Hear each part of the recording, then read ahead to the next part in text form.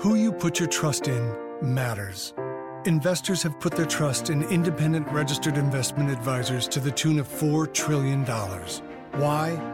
Learn more at findyourindependengadvisor.com. Welcome to the Bloomberg Surveillance Podcast. I'm Tom Keene with David Gura. Daily, we bring you insight from the best in economics, finance, investment, and international relations. Find Bloomberg Surveillance on iTunes, SoundCloud, Bloomberg.com, and of course, on the Bloomberg. And friend, we start the show with a sad note. Former Bundesbank President Hans Tietmeyer, was the last president of the Bundesbank before the ECB, has died at the age of 85. A statement out from Bundesbank President Jens Weidmann just a few moments ago.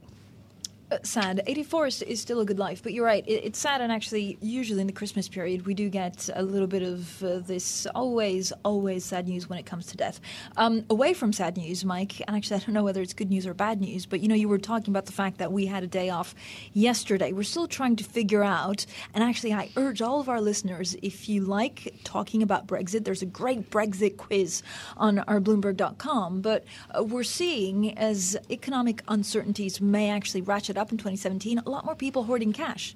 So this is according, Mike, to the British Bankers Association, and it's the first time that we saw that personal deposits growing about 5% in November. I don't know whether it means that people are just a little bit concerned about their house prices and things like that, or inflation, but it's the first time we've seen it in 11 months. They got to pay their Christmas bills, too, all the money they spent on gifts, all the money you yeah.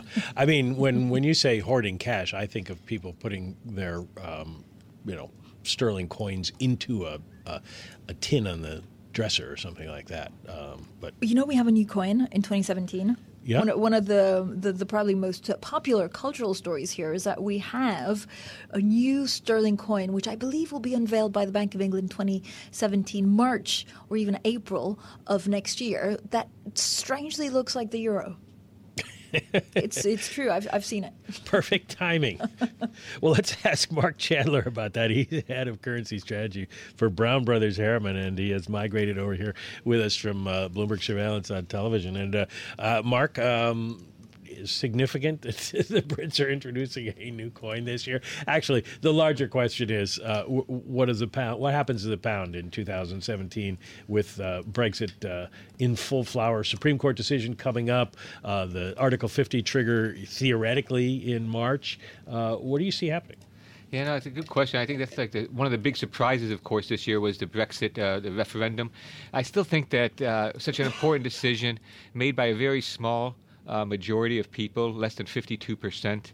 So some big changes coming to the UK.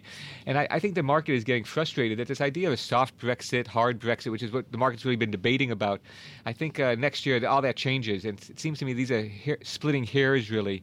It's hard to see how the UK is going to be able to maintain both access to the common market and control its borders. I think the EU is right that it's not a smorgasbord type of opportunity where you just pick and choose what you want. And so I think that until this is resolved, it's hard to see how sterling has a substantial rally. So I'm looking at sterling still to be falling. I think that next year, if I'm right about the euro going through parity, I think we could see sterling back down to those lows we saw around the flash crash, bring this down to about 114 or so, say a dime from here on the downside. Fran, I'm looking at this new pound coin. Looks like there's a pineapple on it. I mean, what is that? I think it's a Scottish emblem, but close. It's a thistle. It looks a little bit like a pineapple, but I think it's a thistle. We'll put it on social media for the people that are listening to us. So you can also have a look at the new 12-sided £1 coin being unveiled next year. Mark, when you look at currencies, right, it's very clear that volatility was largely played out in currencies in 2016 because stocks just kept on going higher. Do you think we'll follow a similar pattern in 2017?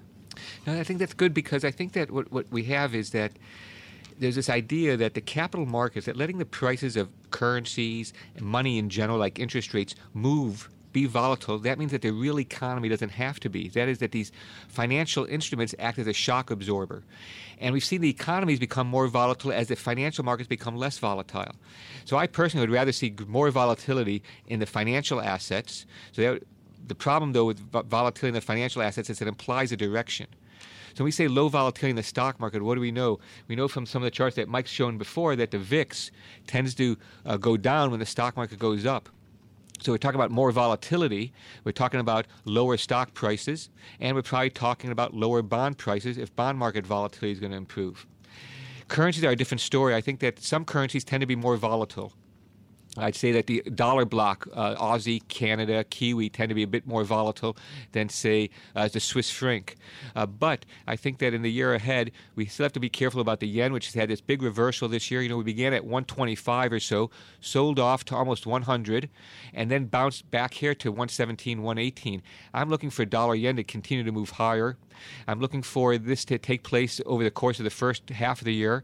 But the same thing, I think, in the other major currencies. We should be expecting a little bit more volatility, not just because of a trend, but really because of these periods of consolidation after these large trends like we've just seen.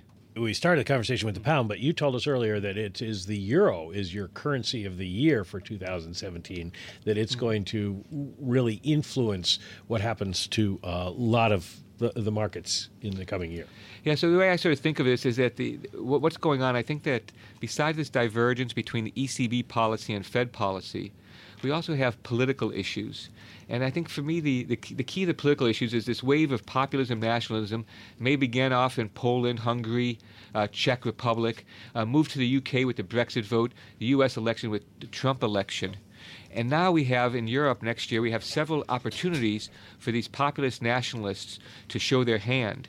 And I think that this nervousness, this anticipation, it keeps the euro on the defensive. And I think that this is particularly problematic because Europe has been held together by integration. And if we're seeing a wave of nationalism, that eats away at that integration. And so this is an existential challenge for Europe. And I think that's what keeps the euro, besides this monetary policy, this wide divergence. Investors get paid over 200 basis points right now to be long the U.S. dollar over the euro, thinking about financing it through the Germany. This is the key incentive, the key driver for the dollar, but I think that the politics are right behind it. But Mark, aren't the politics extremely dangerous? And I don't know whether it's because we don't trust the polls, but is there a concern that actually one of the big countries, I'm thinking Italy, France, could leave the Eurozone in the next 18 months? Oh, I don't know about 18 months to leave the Eurozone. Here's what would have to happen, right? Think about next year we get the Dutch elections first, most likely. The Dutch elections and the far-right party does seem to be pulling ahead, but the majority of the Dutch want to stay in the EU, want to stay in EMU. Then you've got the French election, and there's a long tradition of the center two parties combining forces when faced with a challenge from the National Front. Even then, I can't see how it happens in 18 months.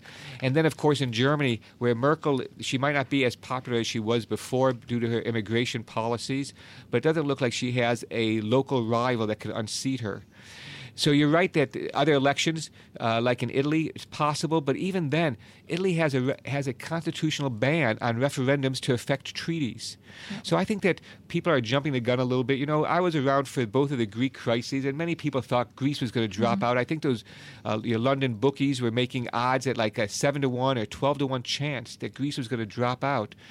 And I think that people have underestimated the political will. And that's what's so important about now. The political will is being challenged. I thought Karen was rounding off, but it really is $1.400 for the euro, which is Mark Chandler's currency of the year for 2017. You think it'll go down as low as 82, 81? Not next year, but I've got 97 by the middle of the year. But 82.5 is the October 2000 low. And I think we're going to head there during this Obama/Trump dollar rally. Well, when we last saw the euro that low, the rest of the world stepped in. The G20 intervened to prop it up. Currency intervention has sort of gone the way of the dodo, but does it come back? Well, it could come back, but I think that it depends on what's happening at the time. I mean, right now it seems to me that the weakness of the euro is a good thing for Europe.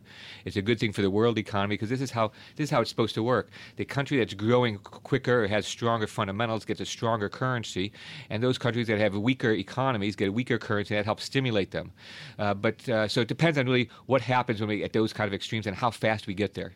Right, but Mark, this is kind of the point that I was thinking about, is that a weaker euro will be welcomed for a lot of the European exporting countries. Is the problem, if you want to call it a problem, is not dollar strength? So exactly. So I don't think that we're at a point yet where the dollar is a problem for Europe. I don't think the dollar is yet really a problem for the U.S. as long as the pace that we've seen in the recent months does not continue at this pace. So I'm not sure that we're at a point in the foreseeable future where the G7 will say, we've been telling the Chinese, we've been making these high-sounding platitudes at G20 meetings that currency markets ought to determine the value of foreign exchange. That to overcome those comments with saying that, well, this time is different, we need to intervene because the dollar is getting too strong, I think it's a very high hurdle bar. I don't think we're anywhere close to that. All right. Other big currency of the year, perhaps in 2017, will be the Chinese yuan, because the president-elect of the United States has said he's going after the Chinese because they unfairly manipulate their currency.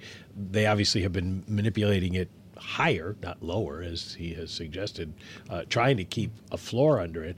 But what happens to the yuan in 2017? Yeah, so I think that the first thing I'd say to keep in mind is that when it comes to people, you and I talk, we want to be honest with each other. But I think when politicians talk, they make a distinction between like declaratory policy, what they say, operational policy, what they do. And oftentimes the U.S. presidential candidates talk tough about China. When they get into office, they realize they get presented with new information, the complexities of the relationship, and the nuances of what China is doing. And right now, I fully agree that China is if anything, it's trying to strengthen its currency. It does not want the currency to fall too fast. It's keeping it relatively stable against a basket. But because I have the strong dollar view, and I'm backed on Fed raising interest rates, strength of the U.S. economy, while the Chinese economy likely to slow, and if anything, some more monetary stimulus from China, I've got the dollar RMB, which now you say is right below 7, going to about 7.20 next year. Okay, you're suggesting, Mark, that when the facts change or the facts presented to the president-elect change, he will change. What will it take for Trump's trade advisor, Peter Navarro, who's written books called, for example, The Death of China, who has clearly on this show also said he believes China is cheating because they have a surplus? Yeah, this is a good point you raise. And for me, the challenge as an observer is really trying to figure out which of these voices within the Trump administration are really going to carry the day. I first got involved in politics when Henry Kissinger was a national securities advisor, and I think Will Rogers was at the Secretary of State, and yet it was Henry Kissinger that was really running the show. So it really depends not just on who the formal appointments are, but where that power really lies. And it's not clear to me how it's going to play out. One thing, though, is clear to me, and even though Trump has said that he'll declare China a currency manipulator on day one in office, I would not hold your breath for that. That is to say that the Treasury Department has a quantitative list of factors, and they say that China only meets one of those three factors. And so whatever brush the Trump administration says that China is a currency market manipulator, that same brush could be used to tar many other countries, perhaps including Japan. Well, very quickly, what does it mean if they designate them a currency manipulator?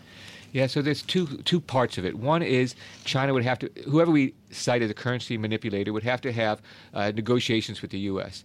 But more importantly, how it affects like equity investors is that U.S. companies could then sue China to get for their grievances that China's manipulated their currency, taken X percentage dollars from them.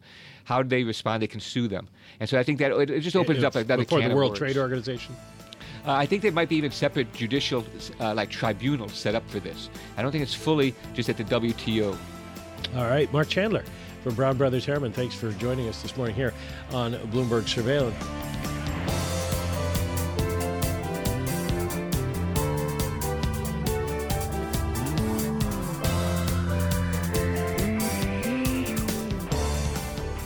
Tony Crescenzi is PIMCO's bond market strategist, portfolio manager. He's come home for Christmas, all the way from Newport Beach to Brooklyn and points here in Manhattan. We thank you for stopping by this morning. Your latest note intrigued me because everybody talked about the taper tantrum. It was a huge impact on the markets when the Fed suggested it might raise rates and did not, might taper and did not. Now you're calling what we're seeing in the bond markets a Trump tantrum. But when you use those words, is it's not the same effect, is it? It's a lot different. In 2013, there was this fear of withdrawal of stimulus, the ending of quantitative easing, the bond buying that the Fed had engaged in, buying several $1 trillion of securities. This tantrum is a little different. It relates to Trumponomics and more traditional factors that affect the bond market, such as growth and inflation. The markets think that growth, which has been subdued at around 2% or so, inflation also subdued, might pick up toward the old normal. I mean, the new normal for growth had been around 2%, but the markets think that it could pick up. The question is whether it will pick up permanently and the trajectory move up toward the old normal. We're suspect, and the bond market, in fact, is, while many are talking about the Dow 20,000, all the optimism, look at where the bond market's priced for yields in the year 2020. Looking at short-term instruments, difficult for anyone the average person to see, but we in the bond market know that the market participants are priced for the federal funds rate, the Fed's policy rate, which is today at about 0.5%, to move up to just 2% in 2020.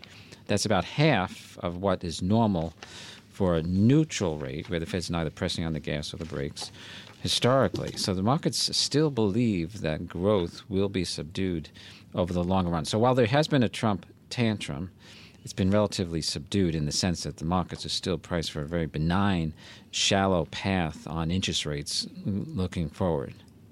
Tony, first of all, congratulations on your greeting. Hi, Tony. I wanted to send you a Bloomberg message through the terminal. And as a greeting, I have, you are only as good as your last trade. Correct. I love that. I've used that since the 1990s on my Bloomberg terminal. And it served you well. So what is your best trade for 2017? Well, for one, it's great news that bond yields have increased for bond investors, because starting yield is the major determinant of future returns. The yield on the Barclays aggregate, which, for those who don't know, it's similar to watching the S&P 500. It's the main barometer by which many bond managers are judged against, although there are a lot of them these days. The Barclays aggregate is yielding about 2.75%. That's up a percentage point from about 6 weeks ago. In other words, investors, as I said, can now expect, with the idea that starting yield is the major determinant of future returns, about 2.75% in a passive strategy, but bond managers like PIMCO historically earn alpha and earn something above that, and we historically have earned about 100 basis points more than that. So bond investors are looking at returns in the high threes now and even near 4 on average going forward. So staying invested in bonds is one of the important points. It's many are worried about rising yields, but as I said, higher yields are good for one. And secondly, one can't try to market time the diversification benefits of bonds. It's like getting in a car and saying, well, today I don't need car insurance. I'll take the risk. It's not a wise thing to do. So if investors want to buy equities, if they want to take more risk because they feel the economic outlook is better than it was, owning bonds, of course, enables them to get in the car and drive and take those risks. So it's good to have that anchor. So staying invested in bonds, being overweight on credit, and also being, but by being somewhat cautious and leaving some dry powder is another factor, and also by simply, staying invested is probably the biggest thing I could say. There are a lot of little details, but I've talked too long about things to buy, but we can talk about that if you want. Well, I have to follow up. By the way, John Tucker points out it's the Bloomberg Barclays Index, so we have to do our own shameless plug here. Very so Tony's writing that down. He won't make that mistake again. Never again. But how do I know? I mean, you don't have to go into every detail of every bond, but okay, you say I should have bonds. You sell bonds. Sure. How do I know what kind of bonds I want to buy in the whole universe to offer myself protection at a time when, even if Trump produced zero additional growth has picked up enough to justify the higher rates that we're seeing right now? Right. Well, in terms of the types of bonds, core strategies, for one, the anchor that I mentioned, the insurance that investors tend to need, the diversification benefits, is the type of thing to stick with.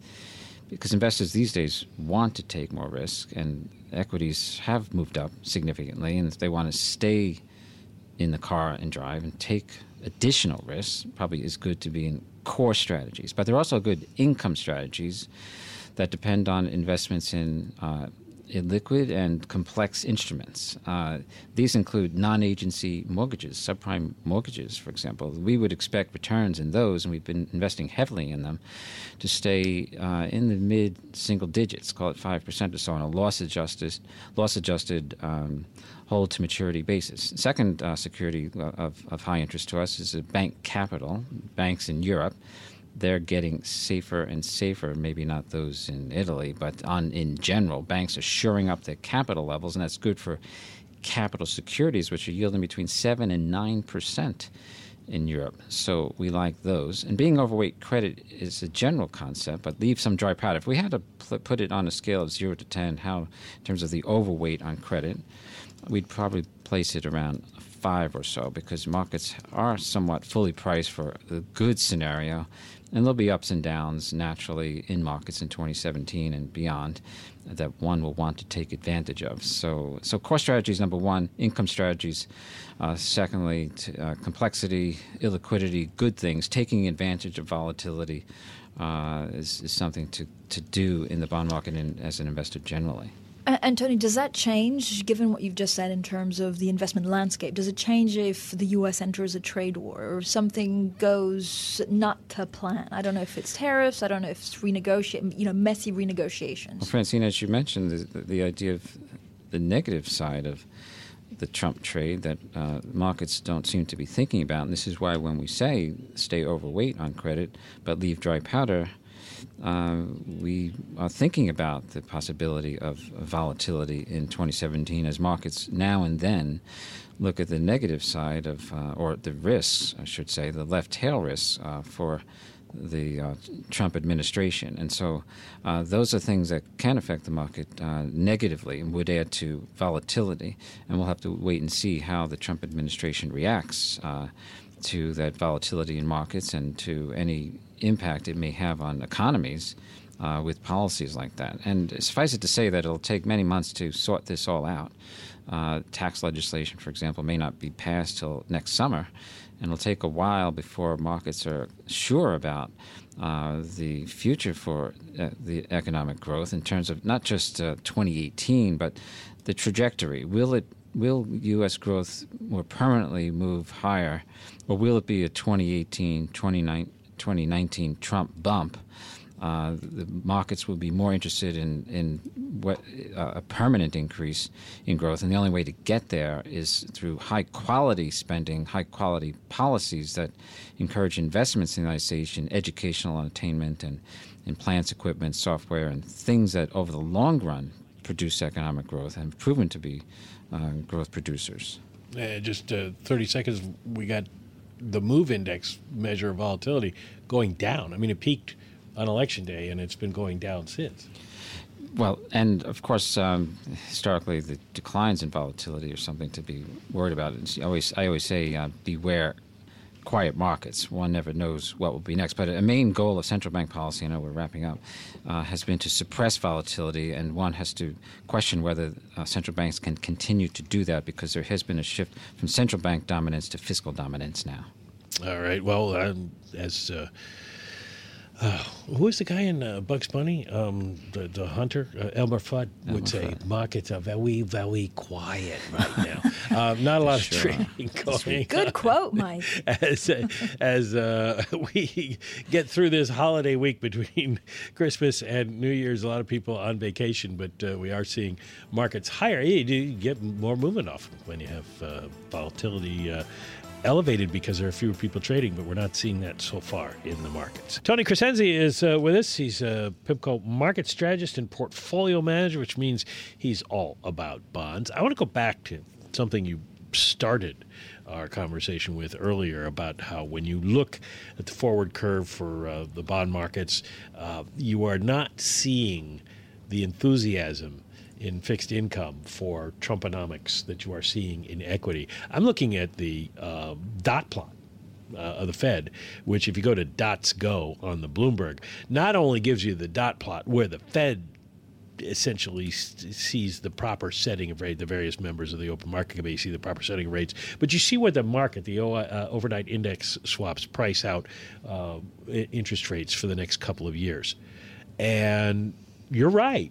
there's no real enthusiasm for Trump boosting growth significantly over where we are right now. Markets are quite familiar with the story on U.S. economic growth, which is to say there are very strong headwinds still, and even with the prospective changes in legislation, and there's doubts about what those legislative actions will do for growth on a permanent basis. Consider demographics. That's a major force in shaping the economic growth globally. It's empirically shown that it can affect growth in a nation. Consider Japan, which last year saw a decline in the number of persons, about 1 million in the population, to 126 million, and the population is expected to continue contracting about 500,000 per year, and until it goes to under 100 million in 2050. It's difficult for a nation to grow when there are fewer people to produce goods and services. In the United States, the baby boomers people born between 1946 and 64 began turning 65, of course. That means in 2011. It's a contingent of 45 million people today that will grow to 75 million in 2029, when the last baby boomer, that includes me, will turn 65. And so the U.S. doesn't have as many people entering the labor force to produce goods and services as it used to. So when the bond market's thinking about growth prospects, it's thinking about demographic influences on growth. That's one thing. Second influence would be credit growth. Does the U.S. banking system produce the same sort of loan growth that it used to? No. So this means the impulse to growth from credit won't be as strong here in Japan and Europe as it used to be. In Europe, it had negative growth in loans through last year. Now it's up just 1.5% or so year over year. It used to grow in the high single digits. So the credit story isn't as favorable. But the biggest thing is productivity. Companies, government haven't been investing in people and in stuff. The sources of productivity are three. It's people, human capital, the skills that people bring to the table. Secondly, it's stuff, it's plants, equipment, software, infrastructure. And third, total factor productivity, they call it, how it all gets used. How do we use this stuff and people's skills? In the data, it shows that the middle part, capital intensity, it's called, the stuff part, has declined on a year-over-year basis for the first time in over 60 years. In other words, companies have fewer things in place per unit of labor, and the nation as a whole does. So a company 5 years ago that had 100 employees and 50 computers today may have, based on these data, first decline in over 60 years, 100 people and 48 computers, fewer things in place per unit of labor. And so the bond market's saying that until that changes, it can't overwhelm these other headwinds. And so why not then price in a lower than historical federal funds rate, policy rate for the Fed? And markets are priced for, Mike, you said, you looked at the dot plot, and the OIS, as it's called, the markets are priced for a 2% policy rate in the year 2020. Historically, the neutral rate, where the Fed's neither pressing on the gas or the brakes, is 4.25. This is well below normal for a neutral rate. And it's not even a tight rate. Remember, the Fed raised the funds rate to 5.25 the last time around, and when it raised rates from 2004 to 2006. This is a very subdued picture on growth in the bond market. So when you think Dow 20,000, take a look at the bond market and what's priced for a few years hence. Tony, if you look at the spread, for example, between, let's say, the 10-year bond and Treasury yield, right? So that spread has peaked for the moment. I think it widened, I'm looking December 27 to a record 235 basis points. Can that spread become bigger next year? It could widen, but we wouldn't expect it to widen by much. And it much depends on the viewpoint on U.S. growth and whether the view on the path for rates in the United States changes, and it depends in part on the toughness that the Fed shows toward inflation. When there's fear in the streets of the bond market needs a cop on the beat, and that cop on the beat is Janet Yellen and the Fed. Otherwise, bond market vigilantes emerge, which is to say bond investors take matters into their own hands and tighten policy for the Fed by raising rates higher than otherwise. So if the Fed is vigilant in 2017 and addresses the inflation fears developing in the bond market, that'll limit the spread between U.S. yields and foreign yields. If the Fed is tough on inflation, if it controls the view on the path for rates, the destination point, which is that 2% level for 2020, then the spread will be kept low. And remember, investors globally, we know this, PIMCO has offices in 13 countries, visited many of them. Investors there are very, very keen and interested in buying bonds that are higher yielding than those in their country. And so investors in Japan and Europe will be looking to the United States to invest here if yields spreads widen. And one final point, for the Japanese investor, yields at the start of the year, switching from a 10-year JGB, Japanese government bond, to the 10-year Treasury, the pickup was about 100 basis points after including hedging costs to the Japanese investor to hedge their yen back into the dollars they buy back into yen. It went to zero in the summer. It's part of the reason why U.S. Treasury yields rose. But now it's back up to about 80, 90 basis points. So they can pick up additional incremental yield now, and so it's part of the reason for the stability in yields after the big jump in yields recently, is that the yields after hedging costs are considered for foreign investors look better, and so we're seeing again their interest develop. What happens for the corporate market in 2017 with the rates rising? Are we going to see borrowers step back?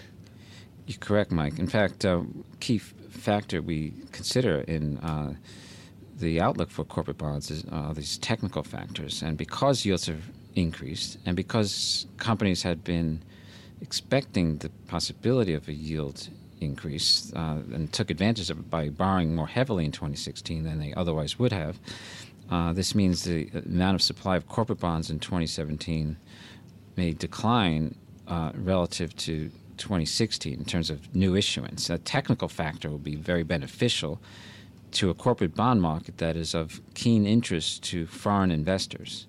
And so it's one reason to stay optimistic about credit and be overweight on credit in 2017 is this technical force, and it will remain a technical force as yields rise. One other point, in the high-yield bond market, very, very few bonds mature.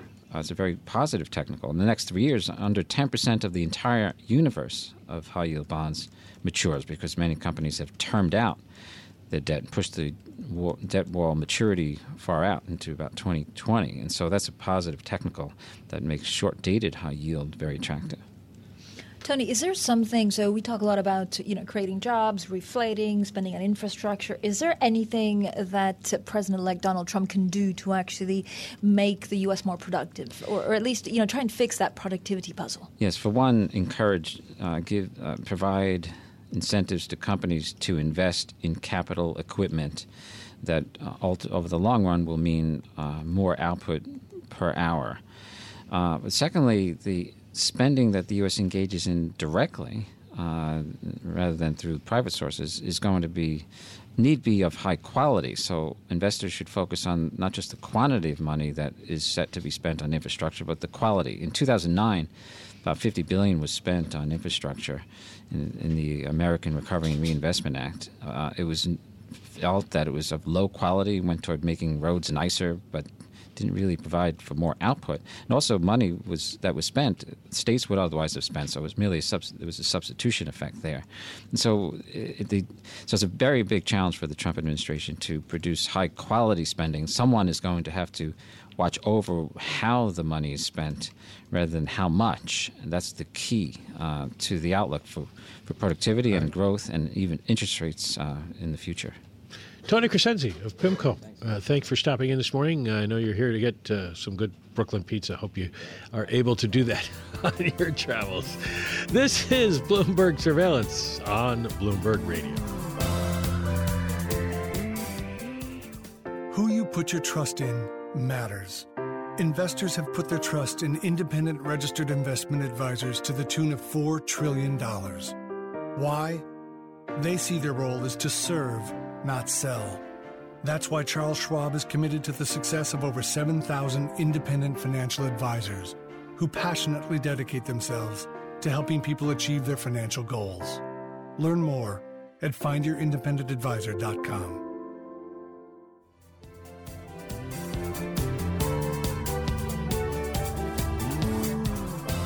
All right, and now on to the tweet.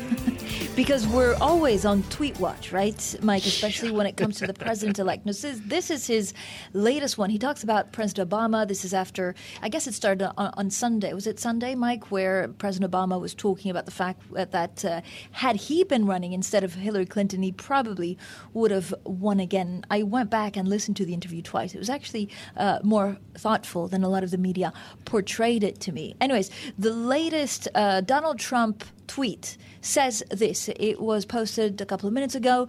He says, doing my best to disregard the many inflammatory President President Obama, statements and roadblocks, thought it was going to be a smooth transition.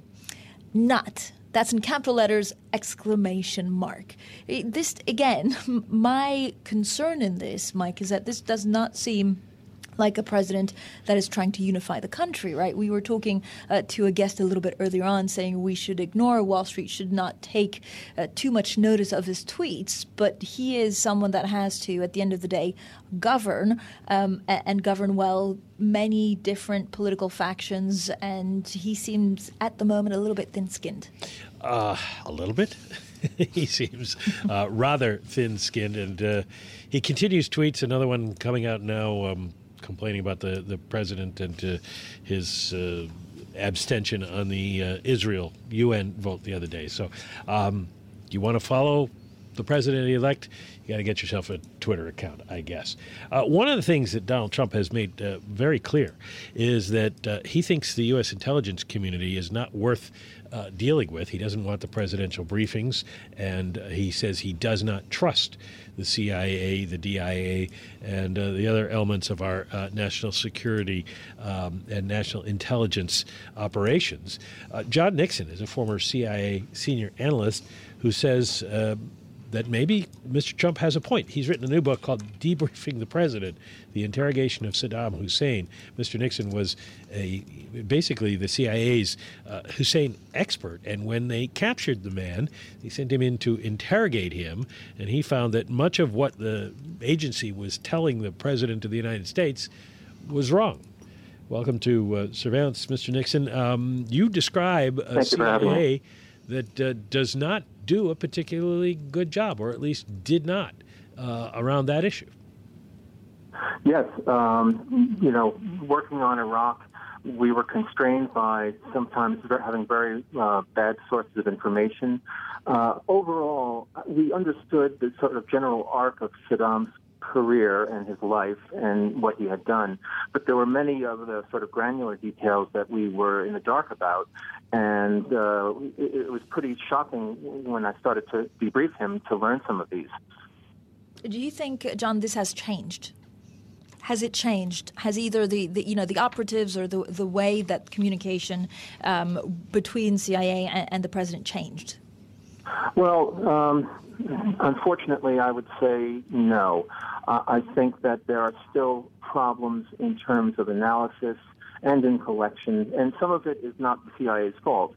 For example, if you don't have a presence in a country, it's very hard to get information sometimes, and information that's good and reliable. So that's one thing. One of the things that is the CIA's fault is sometimes its analysis is very watered down, because especially in the last 10 years, I mean, the CIA has been like a piñata for policymakers to kind of take whacks at, and it just sort of, at that point, just sort of hunkers down and takes the blows. But the analysis itself gets kind of watered down and is not that good because the CIA doesn't want to be, blamed for making mistakes. In fairness, I will say this: intelligence is not something that is 100% right all the time. And contrary to popular opinion, we don't have a crystal ball in the basement. But we can often give policymakers a fairly good range of what might happen and what they can expect. And sometimes it's policymaker problems that really are at fault because they do think that somehow, we can predict the future. John Nixon was a senior leadership analyst with the CIA from 1998 to 2011, regularly wrote for and briefed the most senior levels of U.S. government. He's written a book about his experience in Iraq, Debriefing the President, the interrogation of Saddam Hussein, in which he is critical of the CIA's efforts to understand what is going on in Iraq, although you are not a wholesale critic of the agency, as we were just talking about. So I'm wondering, from what we never quite know what the president-elect is thinking, but from what he has tweeted and said, do you think his distrust, dislike, and disinterest in the intelligence community is justified? No. I think that it's I'm very disturbed that there is this clash that appears to be happening between the president-elect and the CIA. The irony here is that both sides need each other. The president is going to need good information in order to make decisions, and the CIA needs to have the president's trust and backing in carrying out its mission. And if a wall is, and I hate to use this metaphor for obvious reasons, but if a wall comes up between the president and his intelligence community, that will just the only people that will benefit from that are enemies, and that's what they really would like to see happen. The thing is, the intelligence community really can, for someone like Donald Trump, who doesn't have a steep background in foreign affairs, the intelligence community actually can help him in terms of getting up to speed and understanding some of the issues that will confront him in the next 4 years. And I get nervous when I hear him say things like, well, I'm a smart guy and I already know things, and I'll just, if I need to hear from them, I'll ask them. You really need to be engaged in and get your briefing every day so that you can understand what's going on. It's a very complex world out there, and if you just jump into something when it's at a crisis point, you're probably not going to make the right decision. If I can sort of come back to the book, that's sort of the way Saddam Hussein operated in his government. He didn't have regular briefings. He didn't have an intelligence community that was daily serving his needs. And a lot of times, when he did ask a question, he would get back the answer that they thought he wanted to hear. And he made a series of bad mistakes. Chief among them, the invasion of Kuwait in 1990. And something. I think if Donald Trump wants to avoid derailing his presidency, he really should try to develop a relationship with the intelligence community. John, congratulations on your book. It's a great book and also an extremely important book because of what we're talking about with the president-elect Donald Trump. But actually, in your book, right, you write that the agency, no matter who the president is, will almost want to give him the answer that he wants to hear. So actually, with the dysfunctional, or the fact that Donald Trump is now calling the agency dysfunctional, do you not see any hope that this gets severed, that actually we find a much more stable and fruitful working relationship between the president, any president, and the CIA? That's a very good question. I'm hopeful that somehow they'll.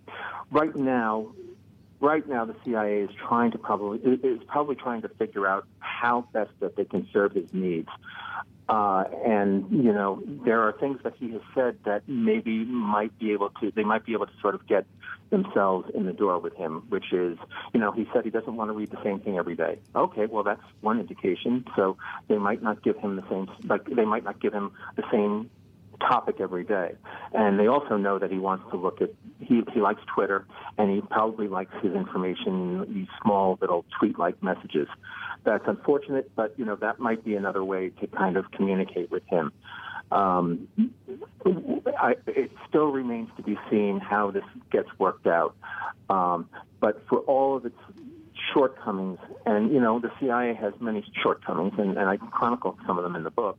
But the thing is, you can't say to yourself, okay, I know what Iran is doing. I know what the Supreme Leader is up to.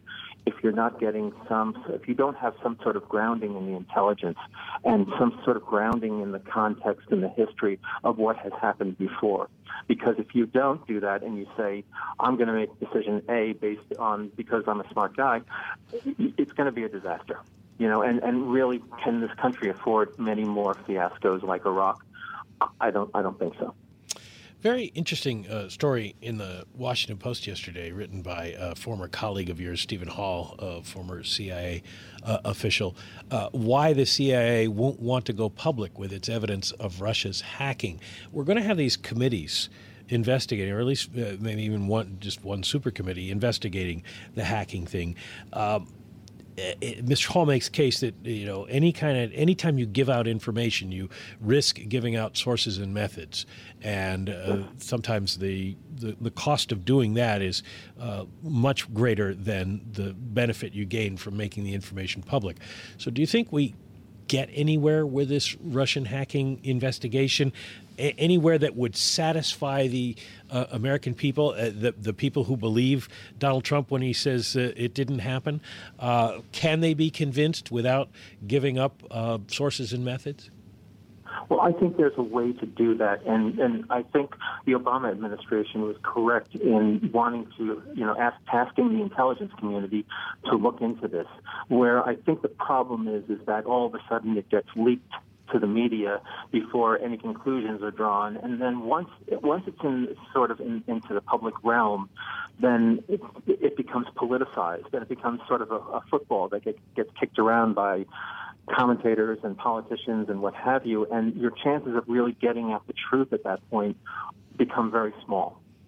And I think that that's a bad thing. The politicization of intelligence has done more, I think, to harm our foreign policy than anything in the last decade.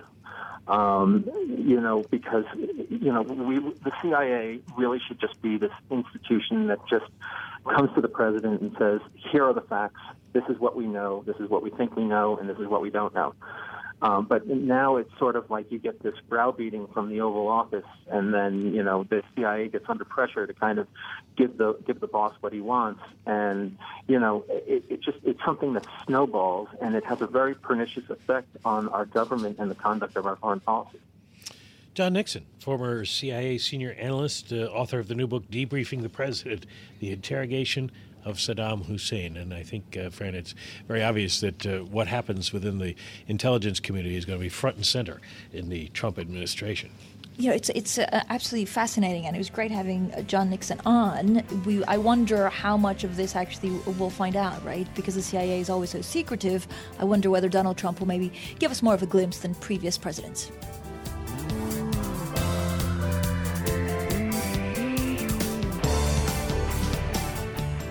Thanks for listening to the Bloomberg Surveillance Podcast. Subscribe and listen to interviews on iTunes, SoundCloud, or whichever podcast platform you prefer.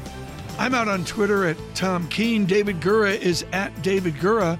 Before the podcast, you can always catch us worldwide on Bloomberg Radio.